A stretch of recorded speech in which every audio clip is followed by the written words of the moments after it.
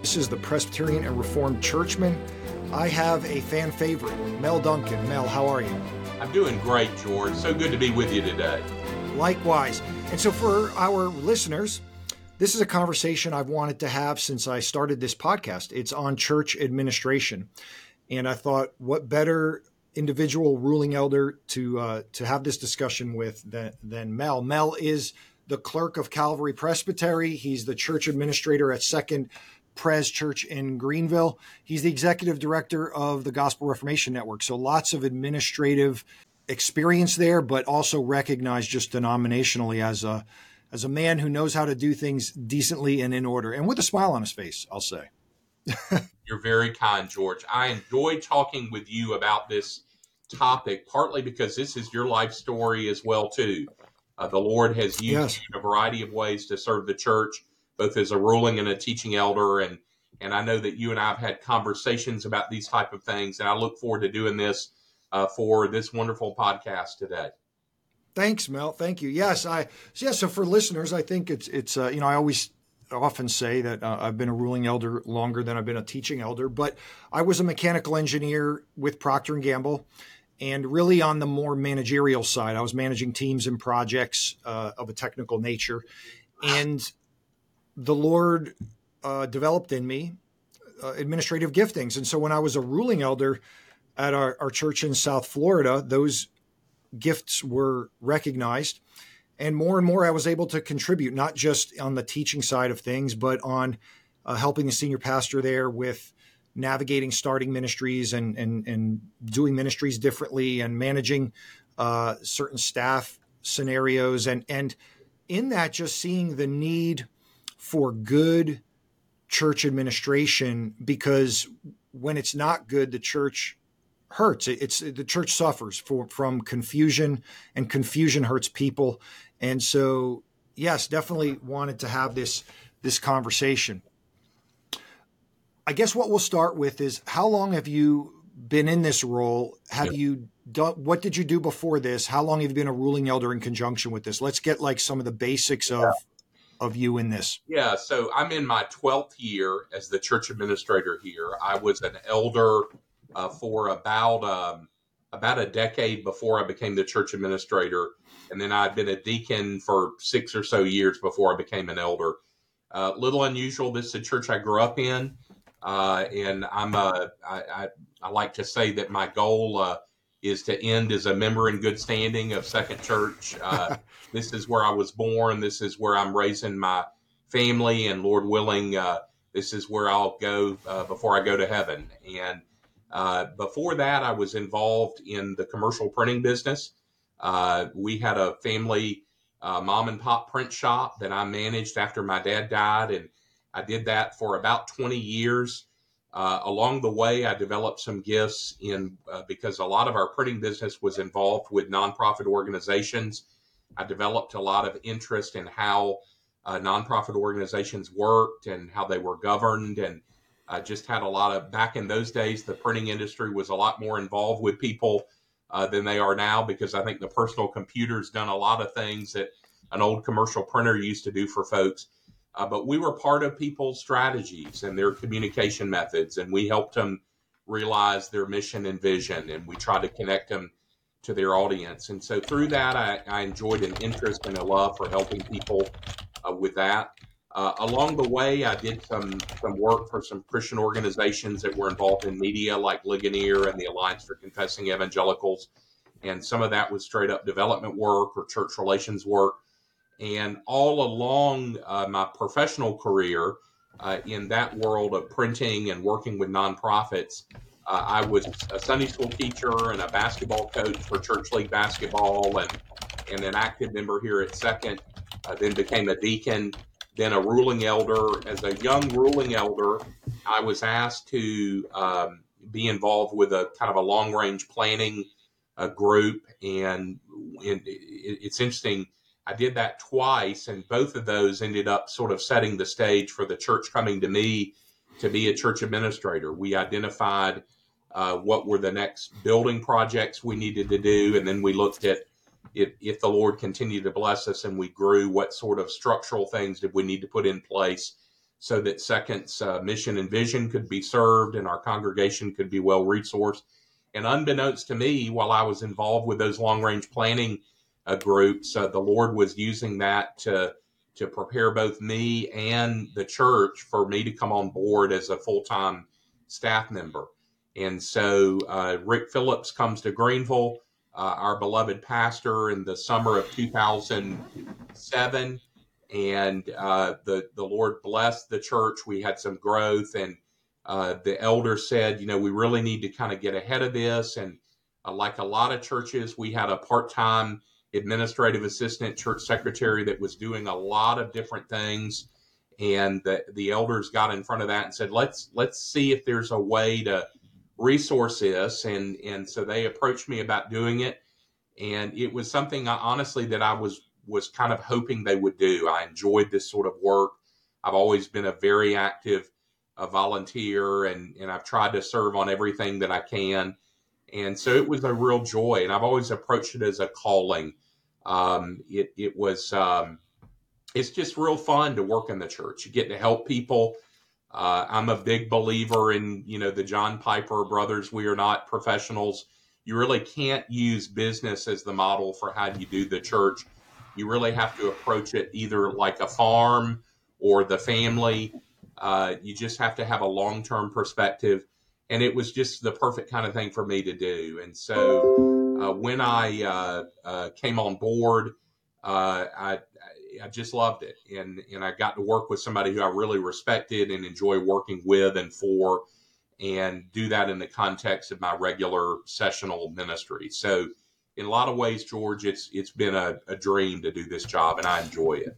Amen. I love that, because that so much of that resonates with my own experience. So that's one of the things I wanted to ask you was if you're the first in this position, in this capacity at your church, and you said yes. Yeah, I am. Yeah. And I'm a guinea pig a little bit in that sense. We've had multiple ministers on staff over the years, but we've never had, and we've had part-time music people and facilities people, but we've never had somebody quite like me. Church administration is an interesting business because it's an implication of what the deacons do and the session does.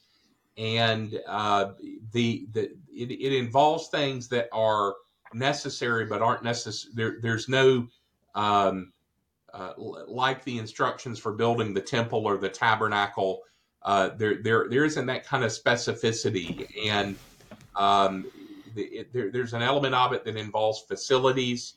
There's an element of it that involves finances. There's an element of it that involves communication. And then the big thing that I've always come to see in it is that what a good church administration plan does is that it empowers your officers to be officers. Yes. And so you're resourcing them to be able to make decisions. You're making good recommendations. Your officers are working day jobs. And so what you want to do is you want to give them good information that's been well vetted and well thought out. And you want to allow them to exhaust you so that they can make good decisions on behalf of the church. And so that's what I try to do. I try to bring together the different threads of what happens in the church. I also, very early on in this job, learned that you've got to learn how to exercise authority. And it's helpful that I'm a ruling elder, because I think people in a Presbyterian church are going to respect the authority of an officer. Though it's not mandatory for someone in my position to be that way, it's just helpful in my position. And what you want to do is you want to exercise authority but not abuse it. And so you want to really master whatever the policy is of your church, understand the culture of your church, and try to help your church within its existing footprint to grow. And sometimes that's going to be a conversation about facilities. Sometimes it's going to be a conversation about programs. Oftentimes it's going to be about how you're developing your volunteers. And then most importantly, it's going to be how are you helping your pastors, your elders, and your deacons lead in their positions. And that's something that I enjoy doing. And I think it's something that's very useful in a church that has the means to do this. Because how many members do you have? So we're about a 700 member church, and we have 18 ruling elders and 26 deacons. We have a very active women's ministry. We have a number of other ministries, our choirs, and we have a pretty active mercy ministry team. And all of those are organisms that exist and have to coexist and share the church's resources and cooperate on the calendar, and at times support one another for the greater good of the church. And so, George, it's a little bit like being an air traffic controller. Yes, no, that's right. You're trying to land planes and get people, in and out of the airport as quick as you can in a safe way. And it's a little bit like, a traffic cop. And it's often, you're kind of the mayor of a small town. You've got to make sure that the water district is working and the trash is getting collected on Mondays, and all the little things that happen in a community.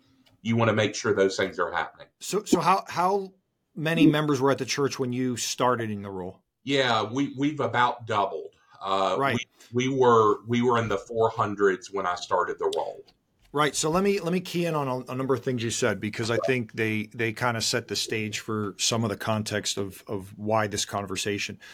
So I have a theory, and you could jump in on it if you want. But the reason this is needed now, where in the past it wasn't, maybe, is at least in South Florida, what we found was people's lives are a lot more busy, and people's entire life is no longer revolving around the church. Now, I do understand in Presbytopia there in Greenville that they're more like that is, but like in a lot of places in this country, there's even in Greenville, South Carolina, the sands of time are slipping away. Yeah, right. And so the point is that a lot of times, you may have had a number of volunteers that put in 20 hours at the church, but that's changing. And so in on top of it, things have become more complex rather than more simple when it comes to like this digital age and computers. You mentioned the printing business, for instance, and I think that's a good paradigm for what's happened to the church. Like, it used to be that the church secretary or administrator was sending paper letters in envelopes to congregants and producing a print bulletin or newsletter every week. But now more and more that role needs to be done by somebody who understands how to make graphics and use social media and communicate more effectively through all these other avenues as opposed to one stream. And so what happened in the printing world has happened in the church. And another dynamic that I noticed, a lot of the ministries that were longstanding ministries in churches coming into the turn of the century, the 2000s, were ministries that were meant to meet needs of a different context and generation. Yeah. And churches are continuing those things and seeing less participation and really kind of frustrated about that. Yeah. And yet it's very hard to stop or, tear down those sacred cows or whatever they're called, because they mean something and they are important. But like, if the church needs to now shift and go in a different direction to meet new needs for a new demographic and a new community, those changes are very difficult. Yeah. And what I often would tell our church in South Florida, so it was similar to when you started, it was in the upper 300s. We don't have all the resources to operate like a large church, and yet we need to operate. We can't operate like a small church. There's too many people tripping over themselves for access to the same resources. Yeah. And so we need to find a way to have a level of, for lack of a better word, professionalism in what we try to do here, but not lose the family feel that we love in this church. Yeah. But like, it just clears away the frustration. So similar to you, I was the first one in that role.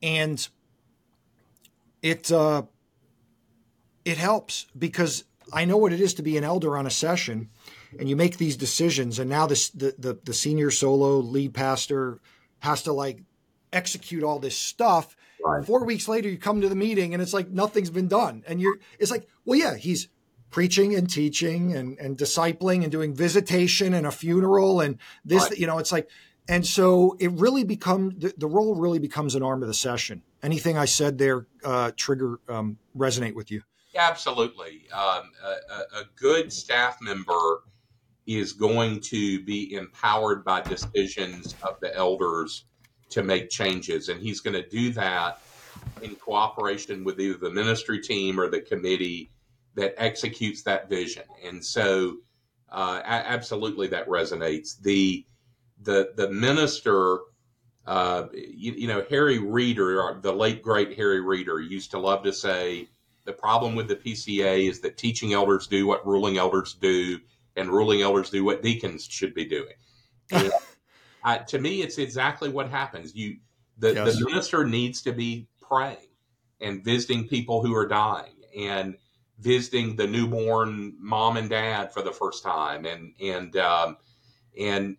thinking about what he wants to preach on and doing marriage counseling and the kind of things that eternally are frankly what's going to make a difference, and the color of the carpet kind of things, the amount of money that the youth minister is going to get on the beach trip, those kind of things are exhausting, soulless activities that are necessary, but frankly have very little to do with the mission and vision of the church. And so it's useful to structure it. And my pastor loves to say, and I think we're going to get to some of the Melisms later in the talk, my pastor loves to say, structure beats good intentions.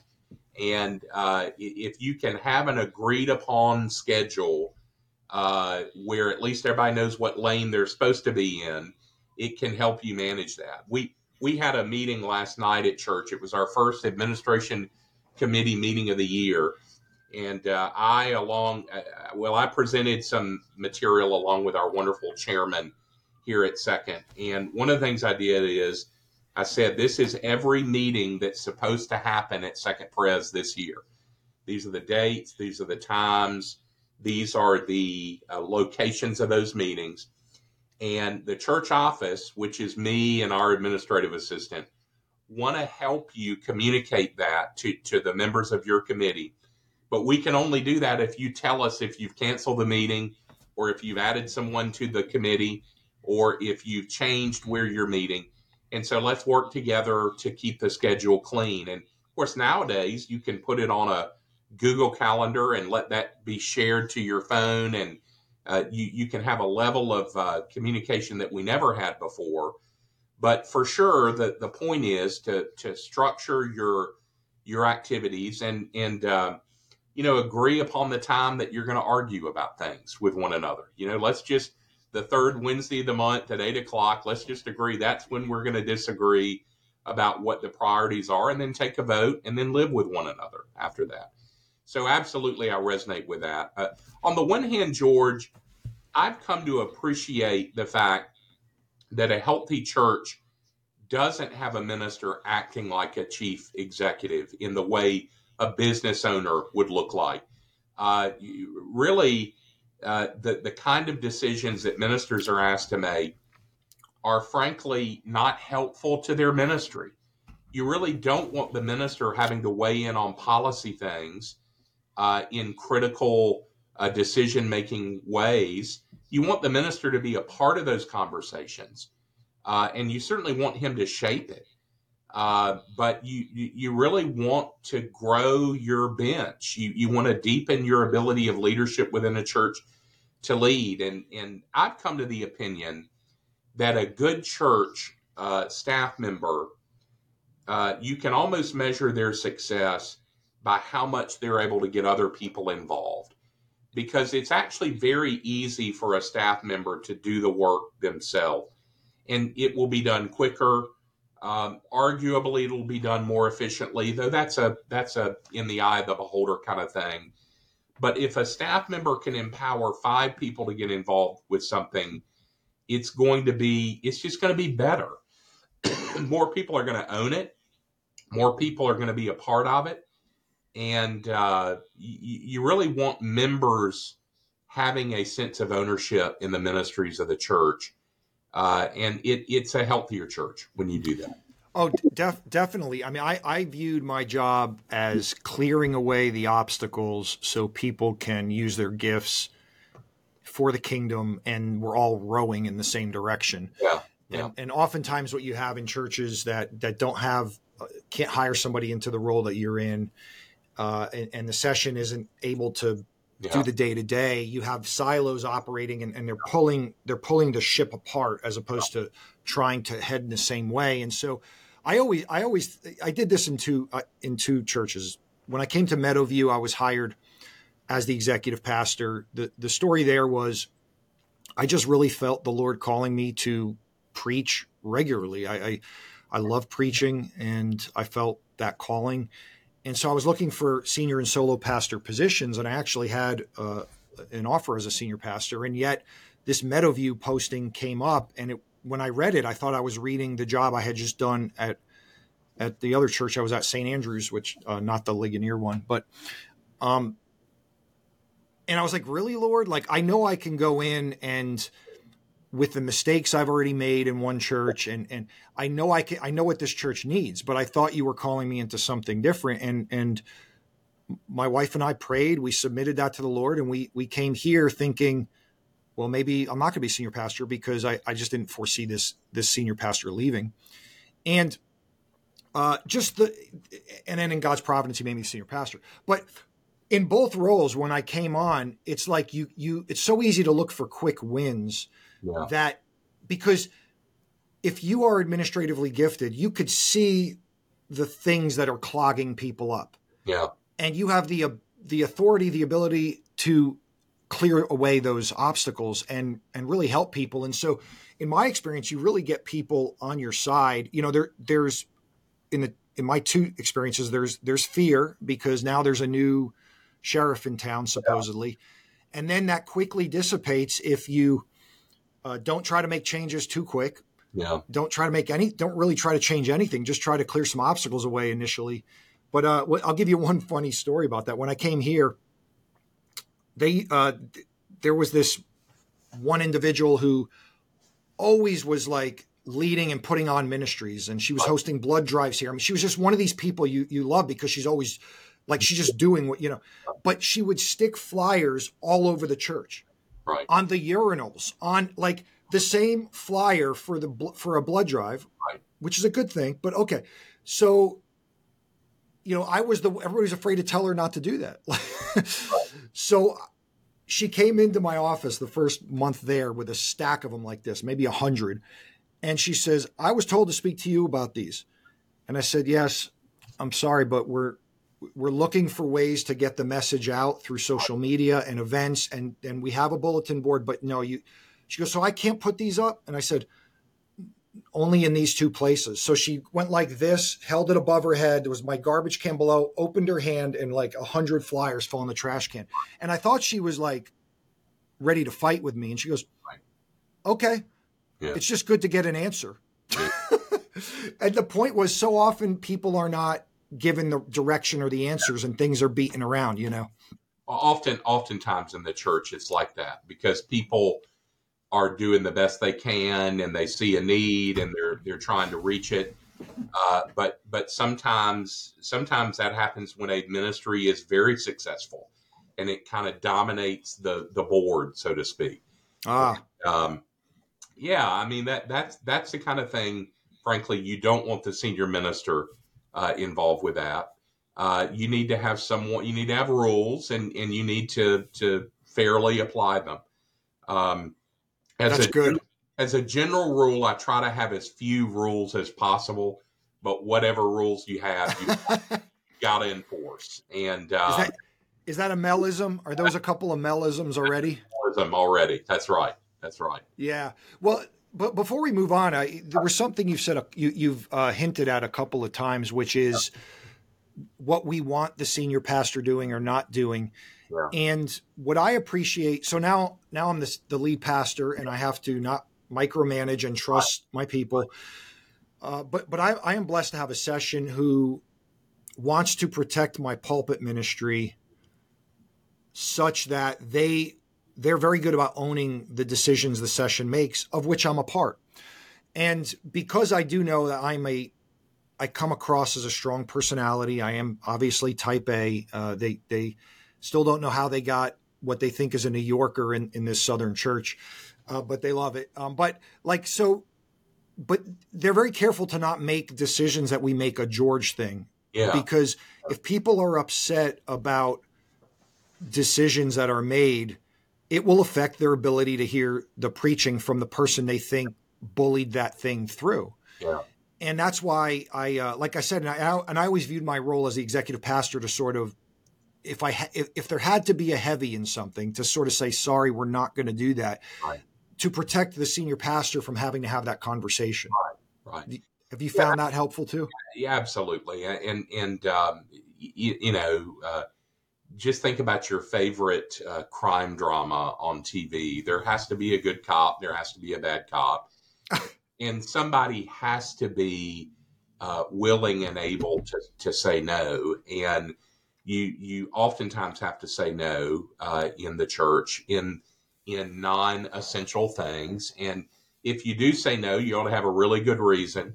And you ought to have either a policy manual or a decision of a lawful court that you can appeal to.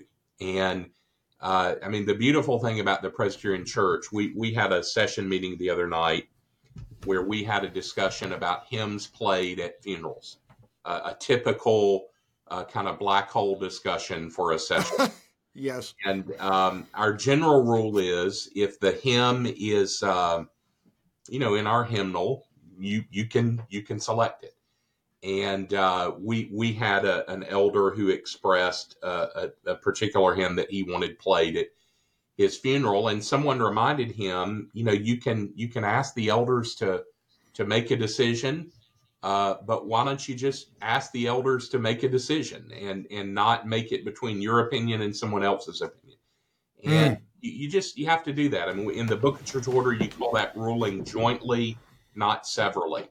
And the decisions of the church should be acts of the session or a staff member trying to apply the act of the session or the principle of the session. That's so good. That is so good. You from getting in trouble, because that way it's not George's point of view or Mel's tendency. It's what the session has said needs to be done. And that way, if there's a problem with it, it's really not a problem with George or Mel.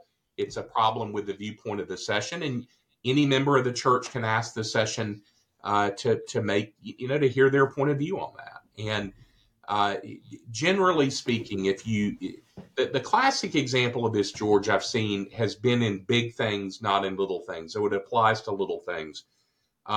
My church is it'll be 132 years old this year.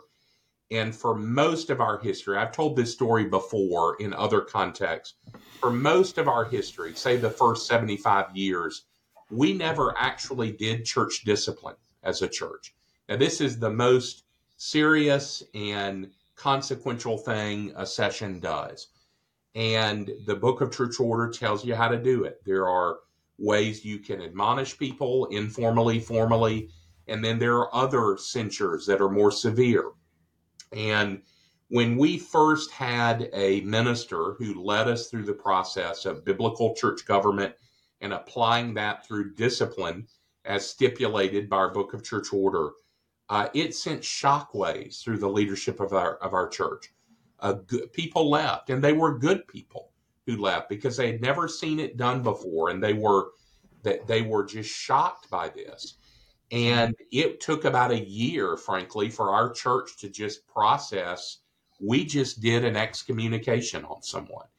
And the next time the same situation happened and the session acted in the same way, 0 people responded that way because they recognized there was a pattern of how to do something.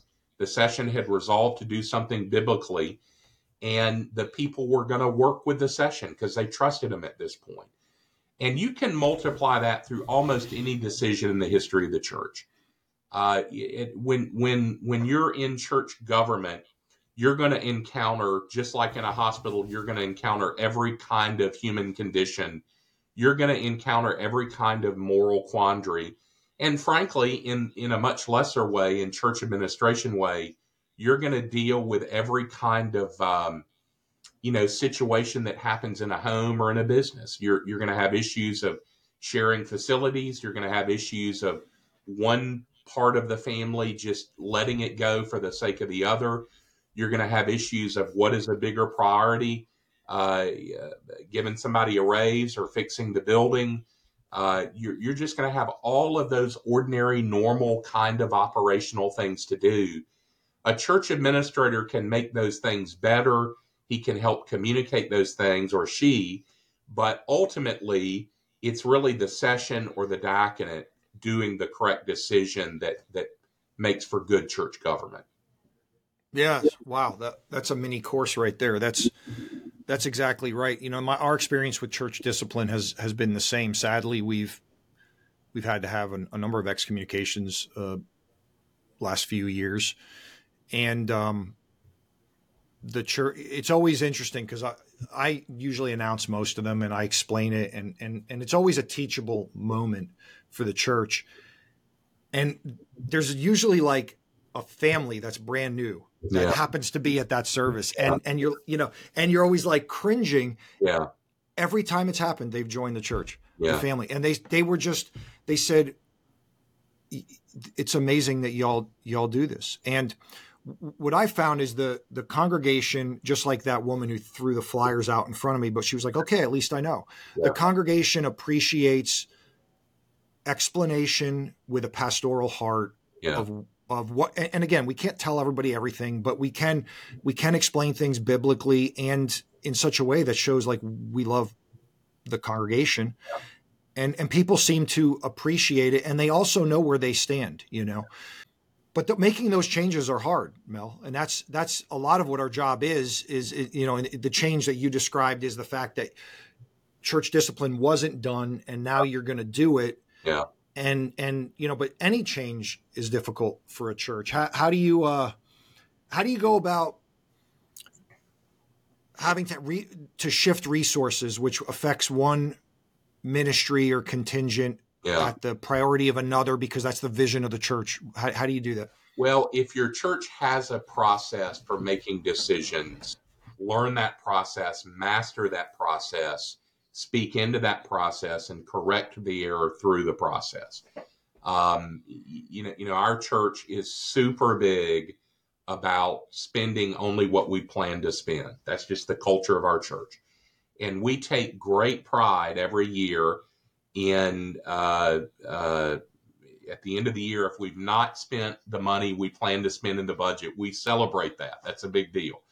But what that means is in the fall of every year, there are going to be about a dozen different meetings, starting at committee levels and then going to the diaconate and then going to the session, where we're going to go through every line. We literally have a meeting where we go through every line in the budget. And it's hard because that's a lot of energy for a line item related to, cookies for a Sunday school class.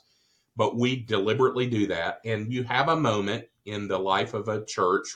A leadership committee meets. It sets its priority for the coming year. It counts the costs. Here's how much it's going to cost to build the tower, to quote Jesus' teaching on that in Luke 14. And you then present that to the elders, and you have a chance to say, we don't need to do this program this year for this reason. And we try really hard in my church, and I think it's a good principle for any church, to have those meetings in the meetings. Don't do it in the hallway. Don't do it in the parking lot. Make your leadership meeting have purpose. George, how much interest have we seen from ruling elders the last few years coming to PCA General Assemblies, because they know that there are meaningful, serious theological issues that they're going to have a chance to vote on and shape their church, whether that relates to the federal vision or Side B gay Christianity or women officers.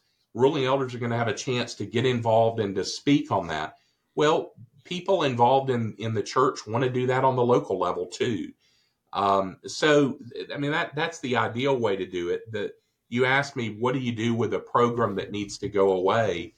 The easy answer to that is outlive, outwork, and outlove whoever's in charge of that process. Awesome. Most programs don't live forever, and we can be thankful for that. But most programs that have been around a long time have been around a long time because there's somebody who really loves, and they really, God has really, in their view, set on their heart this outreach or this ministry or this extravagant gesture. They really enjoy doing that. One thing I try to do is I try to remind everybody who's involved as a volunteer at some point, and we have some folks who've been volunteers in this church for 40 years, George. That's the kind of church I'm a part of. But I try to remind all of them that at some point, somebody's going to follow you. And you need to be thinking about people who you can prepare and pass along what you've done. And sometimes just suggesting to people and reminding people that is helpful. There are in any church, and it particularly this burden is going to fall on ministers, programs that the minister just wish wasn't there. And what you've got to do is patiently understand that program, celebrate it where you can, try to make it better. And then the best way to solve a situation like that is through attrition. If there's a program that needs to go away, oftentimes if you wait long enough, when it comes time to make a change, you can prayerfully consider, does the church really need to spend time, talent, and treasure sustaining this or not? And sometimes I think that's the best way to approach problems like that. Yes, that's very, very helpful. Are you familiar with the book Canoeing the Mountains? Have you seen that? I'm not, but tell me about that. I think the author's name was Todd Bolsinger. He's not PCA, but it's an odd title. But the paradigm of the book is the Lewis and Clark expeditions, where they're seeking, I guess it was the Northwest Passage, and they're going across the country in canoes, and they hit the Rockies. Right. And so, what good are canoes to cross the Rockies? In other words, we're using the wrong tools, and there could be a reaction right now as I'm saying this to say, like, well, we got to try new methods to reach people. That's not what I'm saying, and that's not what the book says. But the book acknowledges that administratively, factors on the ground, things have changed, and so how to navigate transition and change in the church. And there's a couple of quotes that are just awesome in there, but one that he says is, we think people fear change, but people actually don't fear change. They fear loss. And what he means by that, and this has been my experience, whether it was in industry or in ministry, is when change comes, people are thinking about what they're losing. And so often, so many people, all of us, our identities are wrapped up in a ministry, in a way of service, in a thing. We see the benefit of it. We see how we can contribute. And now you're taking that from us. Yeah. And in a world and in a culture where the old is constantly being thrown out for the new and the flashy, it's hard for people to separate, But the takeaway for me is, if I can pitch a positive vision about what we gain by the change, that actually does scratch some of the itches of what people are afraid of that they're losing in the change. That has helped us navigate these things. Also, it's helped us that we have had a recommitment here at this church to things like the BCO and our Westminster standards, because the people at Meadowview love the word. They loved our Reformed heritage. Yeah. Some of that wasn't as well emphasized before me. And now when they're saying, oh, that's what our standards say. Yeah. That's how we view worship. Yeah. That's how we are supposed to do this. Yeah. Okay. There's some good guidance there. And so getting the buy-in of people for the vision, for the not necessarily the rules, but the guide rails for how we make decisions has been helpful in my own experience. You're scratching an itch that I love to try to scratch, and that is that the BCO and the Reformed faith and the Reformed heritage, it works every time you try, and it's always good to go to that. A common expression we use in this church when we approach change is that we're not changing for the sake of change, we're changing for the sake of need. So we always approach it from the standpoint, if we can demonstrate that we're doing this because we need to do it, and here are the reasons why, most of our people go along with it. We have a relative to our size, a huge officer corps. I mean, when the deacons and the elders and the assistant ministers and the stakeholders, if you will, and the leadership come together, it's about 50 people. And what tends to happen is that if the officers are and then we're one of those churches that we tend to not do things if it's a 6-4 vote. We don't like to do things. We don't get worked up about an 8-2 vote, but a 6-4 vote, somebody's going to say, guys, do we really want to do this? Because we're pretty evenly divided on it. And that deliberateness, I think, has helped us when we've approached change, because our people know, to get the overwhelming supermajority of the deacons and the elders to do something, there is almost near certainty that it's the right thing to do. And the other thing, George, that I would say to you is this church doesn't have the spirit of the age. We have a lot of problems, but we don't have the particular spirit of the age problem of novelty and the need to invent new things. Mm-hmm. I am convinced that one of the issues with burnout, with PCA ministers, is the need to be imaginative and creative every week instead of just ordinary means of grace, meat and three Christianity.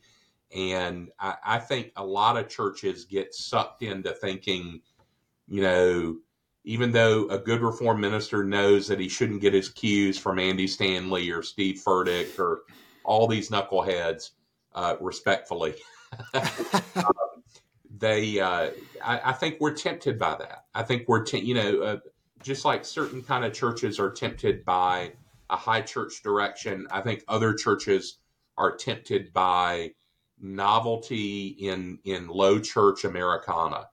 And the truth is, the people aren't coming for that. I remember the first time I ever took a friend of mine to a Clemson football game. We were not good that season, and we were in the stadium, and the stadium holds about 85,000 people, and it was only 2/3 full. And it was a couple, and the couple they were brilliant entrepreneurs, and they made the comment to me, Mel, people are coming to this game not because Clemson has a good football team, but because of all the things around the game, the theater, the pageantry of a Clemson college football game. And I said to him, no, they're coming to this game because they love Clemson, and we can get 65,000 people out for a Clemson NC State game when neither team is any good. But if we were good, this place would be filled. And there's a sense in which you really want people, James Boyce famously said, what you win them with, you win them to. And if you teach people to love the simple things of grace, if you teach people to love the sound of the congregation singing praise to God, if you teach people that you can actually have a scenario where an 80-year-old woman and a 4-year-old girl can pray together and it can have spiritual dynamism, if you teach people the power of an entire session showing up for a funeral by a graveside, if you teach people the value of having a meal together and sharing life in the context of God's word, that's what's going to make them change. It's not going to be that you've got a LED board in the lobby that does the schedule and has information about the upcoming ski trip, or you've got a QR code on the back of the pew. it's going to be life, and life informed by God's goodness, grace, and mercy, and a minister opening up the word. And because hopefully a PCA minister is going to be educated and scholarly, people are going to learn, and they're going to be drawn to good things, not to novelty or jokes or experience. Community is a byproduct of good church life. It's not the object of church life. And just like when you figure out that if you love the Lord, you'll love your wife better, so too, if people realize that the purpose of the church isn't about their felt needs, but exalting a glorious and great God, it makes for a better church. And so where am I going with all that? A church, You're preaching. but I'm preaching because a church administrator in any context anywhere needs to understand that. The journey is not the message. The point of it is you're drawing people to the Lord, and you're going to do that by the Lord's methods of doing that. And that's not novelty. Now that doesn't mean you shouldn't have really nice programs. I mean, we used to make a real big deal about saying we're not a program-driven church. And I think I can justify that theologically, that, there are other churches in town that have better youth programs or women's programs or sports programs. But when you do a program, you want to do it well. But what you don't want to do is do church for the sake of programs. You're getting the cart before the horse if you do that. And a church administrator needs to understand that. A church administrator needs to be just as prayerfully committed to the means of grace as the minister is. And he needs to be excited, or she needs to be excited about helping the minister do his job. If there's a young minister, you want to get involved in the life of that young minister. You want to help them sort of earn their spurs and help them find opportunities and help them grow. But you want to get excited about being behind the scenes and off the stage, not being up on the platform yourself. Yeah. Wow. That was beautiful. That was beautiful. And what I was thinking as you were saying about those things that will be attractive, it's like, that's what we really have to offer the world. Yeah. Is those ordinary means of grace lived out in the life of a community, worshiping the Lord while loving one another and wanting to share that. Like, that's what's different. That's what's not in the world. Yeah. And when we try to bring the world into the church, I've never seen it done well. I mean, when I was in South Florida, I worked at one of the largest churches in the country, and it was awesome. I mean, it had a graphics department and audio visual stuff, but you know what? I mean, you're just competing with the world on those levels. And yet we have so much greater to offer the church. And by the way, if I have any friends that are listening from that place, I loved working there too. Right. I'm just saying, what we're going to attract them to is the gospel should be attractive. While it confronts our hearts and people submit under it, it is a beautiful thing. Yeah. Amen. Oh, I had a comment to one thing I had to learn, because and you came from the business world too, is one thing that was difficult for me early on was we would set direction and have vision and goals for where we wanted to go. And in the business world, it's, whatever, good to great, like get on the bus or get off the bus, Yeah. And people in that case are either facilitating to achieve the goal, or they're an obstacle to the goal. And what I learned, and it was through the help of other elders in my life, is the people are the goal. Their discipleship is the goal. We're called to teach everyone, admonish everyone, presenting them complete in Christ. So if this person is not willing to come along, that is now a discipleship opportunity for us, and a sanctification opportunity for that person. And yeah, there may be a point that person needs to leave, but I think we need to not have that mentality that volunteers are employees who either need to agree or not agree, or, get out of the way. And so how that's helped me reframe ministry is I actually don't mind the conflict anymore. I mean, I don't want it, you know what I mean? But it's like, ooh, this is revealing something about somebody's heart. Somebody's hurting here. What's the real issue? how as a pastor can I help this person see those things, find satisfaction in Christ, and come along with what the Lord is doing here. And, oh, by the way, how am I wrong? Maybe I'm wrong in some of this, and then that's sanctification opportunity for myself. And so, but I run across this with not simply administrators, but even with senior pastors. When people aren't catching their vision, those people can be viewed as problems. And believe me, congregants do cause us problems. I'm not denying that. But how we view that is, I think, very important. Any thoughts on that? Well, if your congregation feels that a person in leadership views them as either a problem or a project, it ain't going to work. I think the way to view it is people need to view themselves as partners. A good congregation should be deferential towards the ministers, the elders of the church, but they should view themselves as part of the strategy and part of the solution. And that means that there really shouldn't be a lot of closed doors in ministry. Now, there's going to be organizational hierarchies, and the bigger the church is, a little bit more complex that is.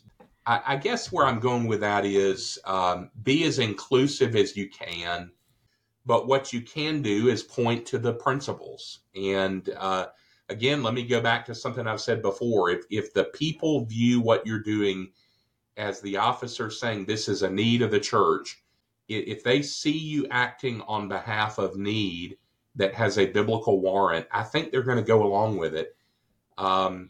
Look, churches are going to have conflict. People are going to volunteer for the wrong reasons. People are going to do things even in the church for motives that aren't godly.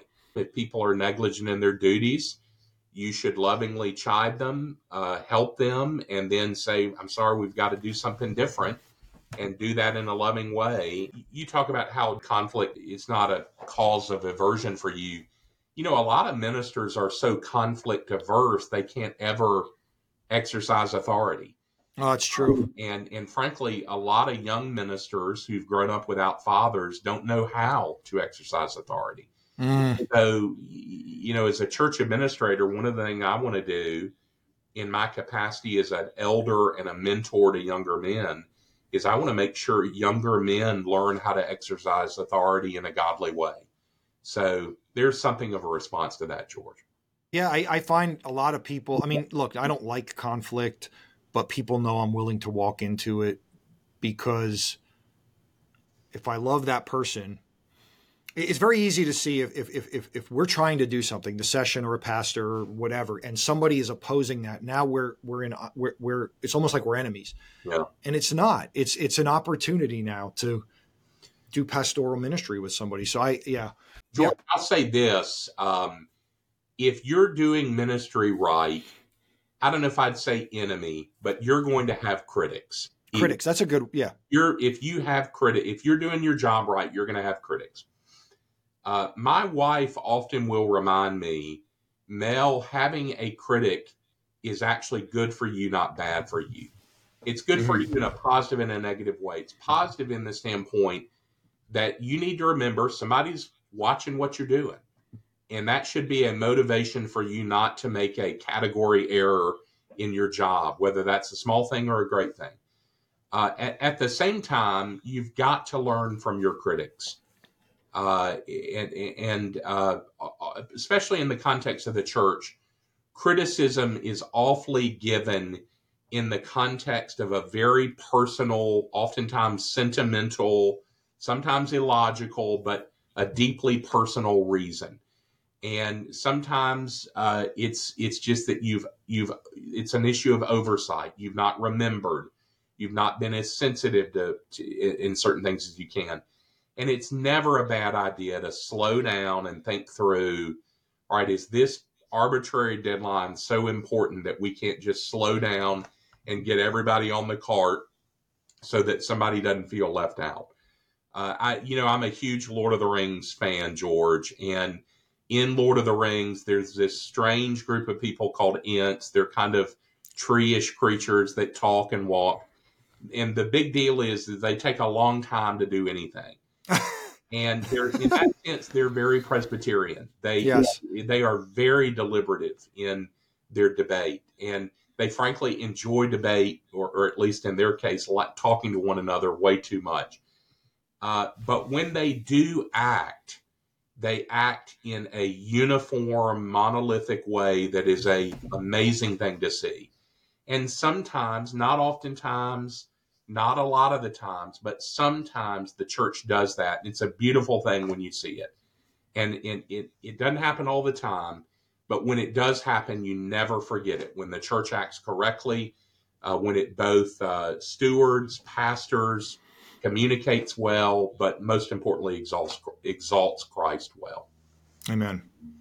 So two more things I want to do on this discussion. One, I want to just a couple of pointers for maybe churches that don't have people in this role, because that would be most of them. Yeah. And then two, I want to talk through some Melisms. Yeah. But so that first one, again, like churches that are probably under 300 people and don't have an executive pastor, executive director, church administrator, whatever that title is. Do you have any ideas or guidance? I have some ideas, but what are some ideas and guidance you may have for them to help them? Yeah, I would walk you to the New Testament, and I would say we have a problem and we need deacons is where I would begin. And I would sit down with the deacons and say, if you don't have structure, I would get guidelines from other PCA churches and how they organize themselves. And then you walk through what structure is going to look like. And what you're going to do is you're going to say, Deacon A, you're Mr. Property. And Deacon B, you're Mr. Money. And Deacon C, you're Mr. Fellowship. And you're going to, whatever the needs of the church are, organizationally, you're going to challenge them to figure it out.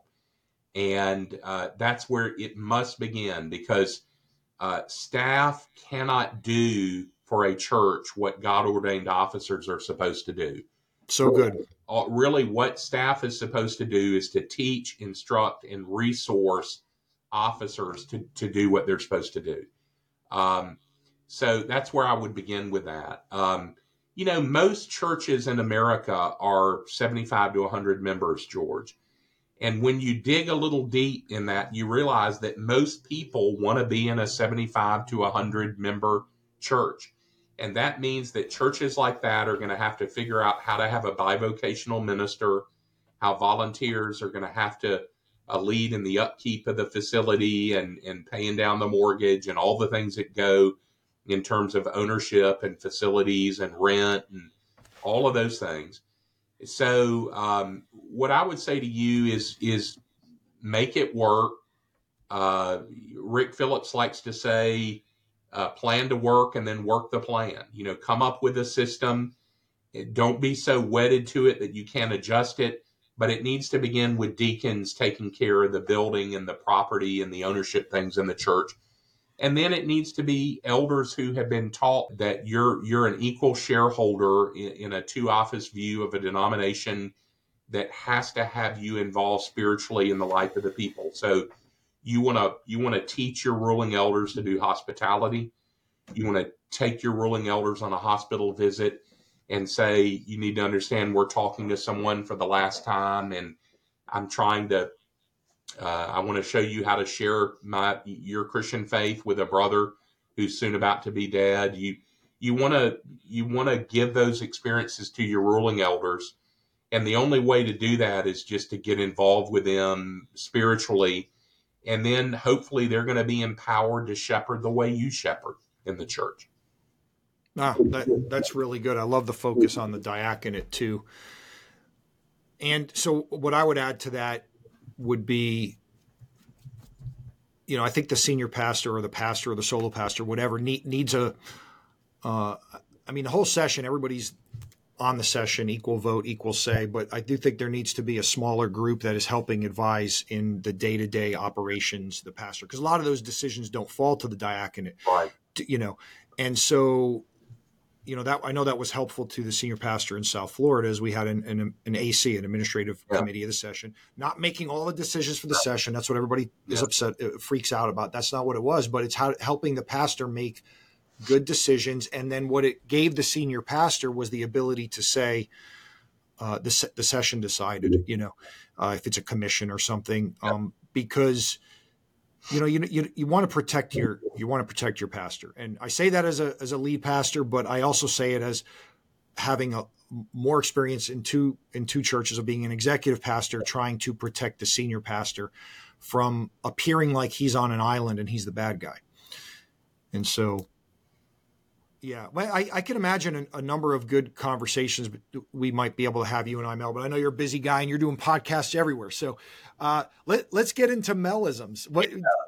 You got, I put these in, I numbered them. Yeah. There was 64 of them. Oh my God. And I think you dropped a bunch on us already. I really like the Harry Reeder thing you said, how TEs are being REs and REs are being deacons. That's right. Yeah. I heard that. I heard him say that 20 years ago, and I've never forgotten. Of course, if you've heard Harry Reeder and you've been up close to him, you never forget Harry. I miss him so much, George. Yes, absolutely. Yeah, I've been blessed by having some just fun male authority figures in my life, and I picked up things, and I get to work with Rick Phillips, who's a former Army guy, and so he's always saying something that is shockingly helpful in a kind of an earthy way. One of his favorite expressions is "bad news does not get better with age." And so if there's something that's happened, if somebody has, if there's been a moral scandal, if there's been an issue of a crime being broken, sitting on that is not going to make any difference. I mean, it's only going to make it worse. And so there are certain kind of things that in any job, but particularly in the church, you stop, you get up, and you go help. A lot of times when death is involved, that's just whatever it is you're doing, you stop and you go help. If it's the case that, it's an HR kind of thing, you just have to prioritize it and deal with it. And that's one of my favorite Rick Phillipsisms. Another one of his that I like to say from time to time is "let your form be your function." Churches and older churches, and Second is an older church, sometimes certain positions are kind of honorary positions, but they really don't do anything. And you want to make sure that you don't kind of get into the pattern of creating positions that don't really do anything. And so if you have a deacon, he needs to be acting like a deacon. If you have a Sunday school teacher, he needs to be acting like a Sunday school teacher. The flower chairman should be in charge of flowers and so forth. And this honestly, when we talk about women deacons in the PCA, this is one of those sayings that often comes to my mind, that there are not women deacons in the Bible. And I know there are people who disagree with that, and I know that's a theological argument above my pay grade, but in the PCA, the diaconate is an ordained office. Ordination is a symbol of authority. You should exercise the authority that's been granted to you. And that's a Phillipsism. One of my, and this is actually, it's come to mind in light of the DASA report and all the horror stories that we hear about abuse issues of the church. If a crime has been broken, and I'm talking about abuse or assault, the kind of things that a minister or a church staff member encounters in pastoral ministry, what you should do is call the police. I've done this twice in my career. It's not an easy thing to do. It is a horrendous thing to do. But it would have been more horrendous if I had tried to do the job that the police has been instituted with the authority of society to do. So if someone has physically assaulted someone in such a way, or there are allegations of an even more heinous nature, the Lord has ordained the civil magistrate to rule in certain areas of society. And so my first response to folks who are trying to think through best practices with issues of sexual abuse or heinous allegations that are unspeakable, is that the first thing the church should do is recognize the sovereignty sphere of the police or the criminal agency over that particular crime. And, it's interesting, George, we've got a group of highly motivated people in the PCA that are trying to think through novel new notions of church discipline. It's interesting, some of these churches actually don't practice church discipline in other areas, and that's okay, I guess. But what we really need to be doing first is not granting the church new authority and new regimes and things that the police ought to be doing. So I want to be real clear about that in the context of this little witticism of mine. So let me flip. So I agree wholeheartedly, and that should be very freeing. If don't try to deal with the crime as church discipline. You can deal with the moral aspect of it, but give it to the authorities. And equally, don't try to make the church courts the civil courts. The civil court, or yeah. Right. They more and more there's a desire to bring in methodologies from the civil realm into the ecclesial realm. I don't know if it's to show the world but we have a different function and we answer to a higher authority. And I actually try to practice this principle in different ways. One is, whether it's a new employee or at Presbytery, I'll do this every other year. I'll just publish what are the rules for ministers in terms of reporting things to law enforcement. So, but that's something that I like to say to people. If somebody breaks the law, call the police. Here's one that Rick Phillips says to me all the time, and it's the Lord speaking to David about not taking an unbiblical census. And there's that passage about, that David wanted to see how much wealth and power he had, and he wanted to do that for his own reasons, but the Lord didn't want him to do that because it's not about the glory of David, it's about the glory of God. And that's actually where this expression has come from, that we need to do things based on need, not on church preferences. Let's see. Let me give you some. Well, let me just tell you. This is not so much as a statement as it is a principle, but it says very few people, in parentheses, maybe less than half, listens to announcements. Keep them very short. And I love this because I don't know how many times in almost 10 years I've been doing this, that somebody said, well, we can't get any volunteers for this, or can you make an announcement about this? And we don't have any help. And I'd say, because you have to ask people. Right. Me standing up there, we've had it in the bulletin. It doesn't matter. But the power of asking a human being who and you see a gift in and say, I'd love for you to help me with this, or we really need help with this.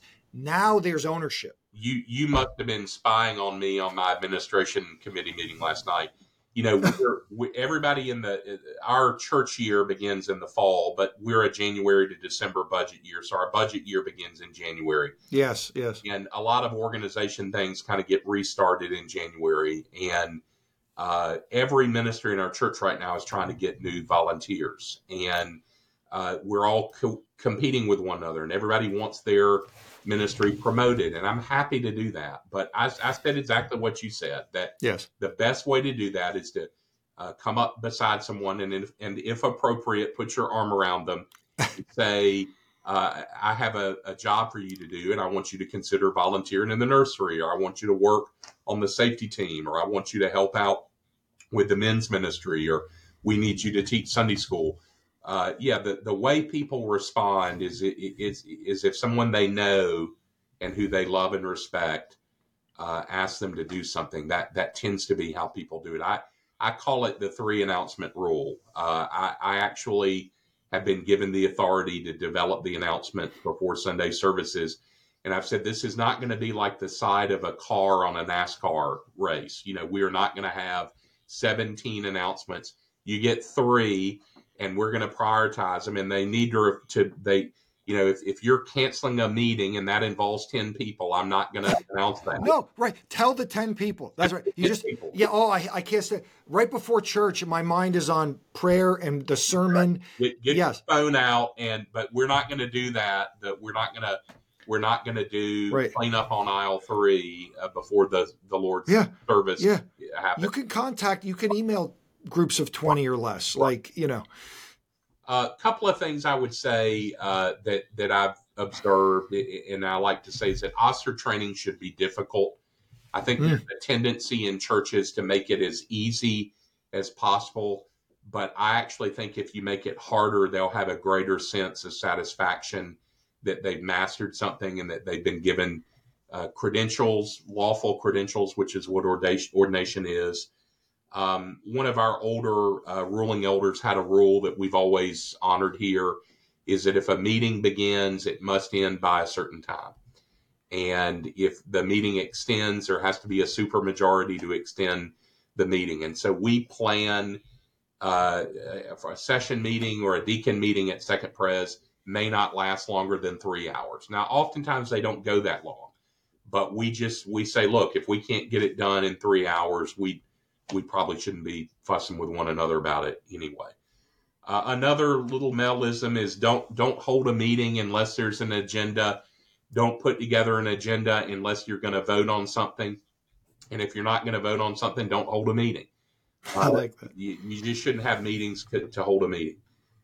Stated meetings are always better than called meetings. Now, this is kind of Presby jargon. A stated meeting is a meeting that's planned to happen at the same time each time, whether it's quarterly or monthly or weekly. Called meetings inevitably involve some hot button issue that's come up. If you can make those go to stated meetings so that you don't wear your people out with color of the carpet Thursday night meeting type issues, it's just going to be better. The called meetings are like sugar. They give you a rush, but man, when it wears off, do you bottom out after that? Everyone should know who's going to be leading the meeting, whether that's a chairman or a moderator. People should know who is in charge of the meeting before they get there. But let me just add to that, because obviously if it's a session meeting, it's the moderator, but I have been in a number of meetings where, 4 elders form an ad hoc committee or commission for something, and we're going to meet with a member or something, and we go into it, and somebody's like, "Well, who's leading this thing?" Right. You just right. And so I always try to, like, if I got these 3 guys, I'm like, okay, do you want to lead that, or would you like me to? Right. And at least that way, there's somebody who's the quarterback. And the reason we do that at Second is that we don't want a motion coming to the session meeting, just like we don't want a motion in Presbytery coming to the Presbytery meeting that somebody hasn't considered before it gets there. That's good. If something's dealing with a teacher or curriculum or space allocation, we don't want to do that in the committee of the whole. We want somebody to have thought through that, recommended it, and that way we know this has legs on it. We're not winging this at the meeting. I just had that today where something was requested to be on our docket for next week. And I said, well, really, this just needs to go to this committee. And that's another Melism, George. Teach your people the jargon of Presbyterianism.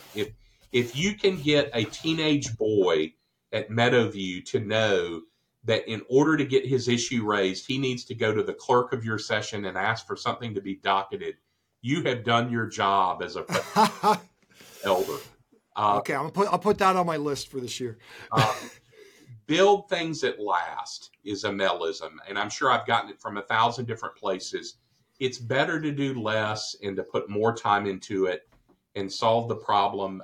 My mother went to be with the Lord last year, and I was reflecting on her over the holidays.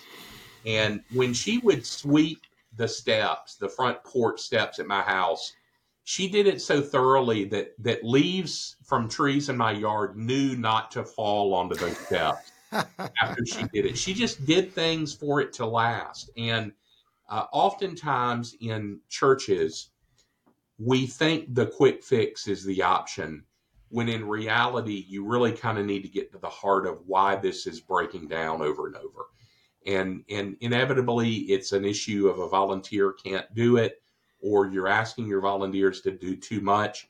But you've got to, when you do things in the church, you ought to be able to do them over and over again, and they ought to be able to sustain themselves so that it's not simply fixing things with duct tape and rubber bands all the time.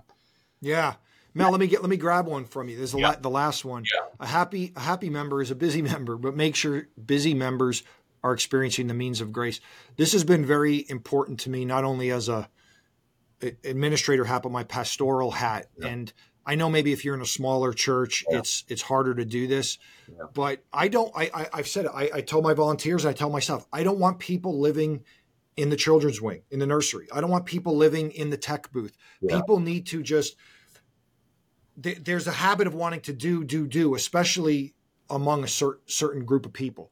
Yeah. And I need people to just sit and receive, hear the word preached without having to feel like you're tinkering with it, because I don't want them to view worship through that lens. This is what I always do. And I want them to realize that Christ. And I actually also have in mind not only the volunteer, but in a medium-sized church, at the back of my mind, I'm thinking about other staff members. Yes. I try very hard to guard their days off.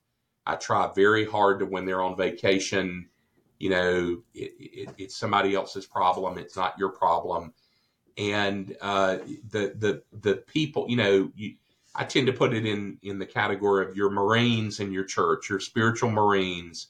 You've got to make sure that they're getting fed, because they do so much of the work for others that you don't want them to be emptied. And they got to be fed. They got to be fed, and they need to be in church, and they don't need to be ushering or running the sound room. Security, whatever. Security, or the 100 different things that have to be done. So right. Yeah. Amen. You got a last one or two for us as we wrap up? I'll tell you one that's kind of near and dear to my heart. There was a Sunday at Second back in the 1980s where we had a baptism, and somebody forgot to put water in the baptismal font. And so one of our godly ruling elders literally passed a motion at a session meeting that we're going to put water in the baptismal font every Sunday, even if we aren't baptizing a baby, until Jesus comes back. And it kind of keeps you thinking about the important things. It's a symbolic act, but we're ready for it should, for whatever reason, we need to do it. I'll end with a Rick Phillipsism that I love. If you come to church every Sunday, you can only backslide so far in your Christian life. And it's true. And if you can just get them going to church, it's probably all going to work out, George. We're going to end on that. Yeah. That's awesome. Yeah. Mel, you're always a joy to speak to. Thank you for your graciousness. Thank you for your wisdom. And thank you for your service to the church, not just your local church, but to your presbytery and to the denomination. Well, thanks, George. A delight to be with you. Appreciate what you do and look forward to seeing you down the road. If you want to know the worth of a seminary, go take a look at their graduates.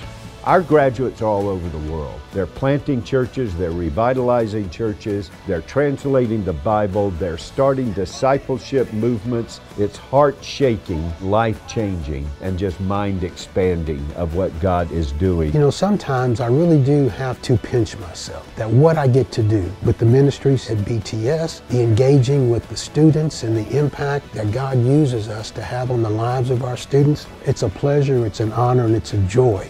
Jesus is still building his church. So we need to equip the pastor teachers who equip the saints. We need to equip the elders who shepherd the church. And I am grateful that Birmingham Theological Seminary is available to be a part of the expansion of the kingdom of God in these very crucial days.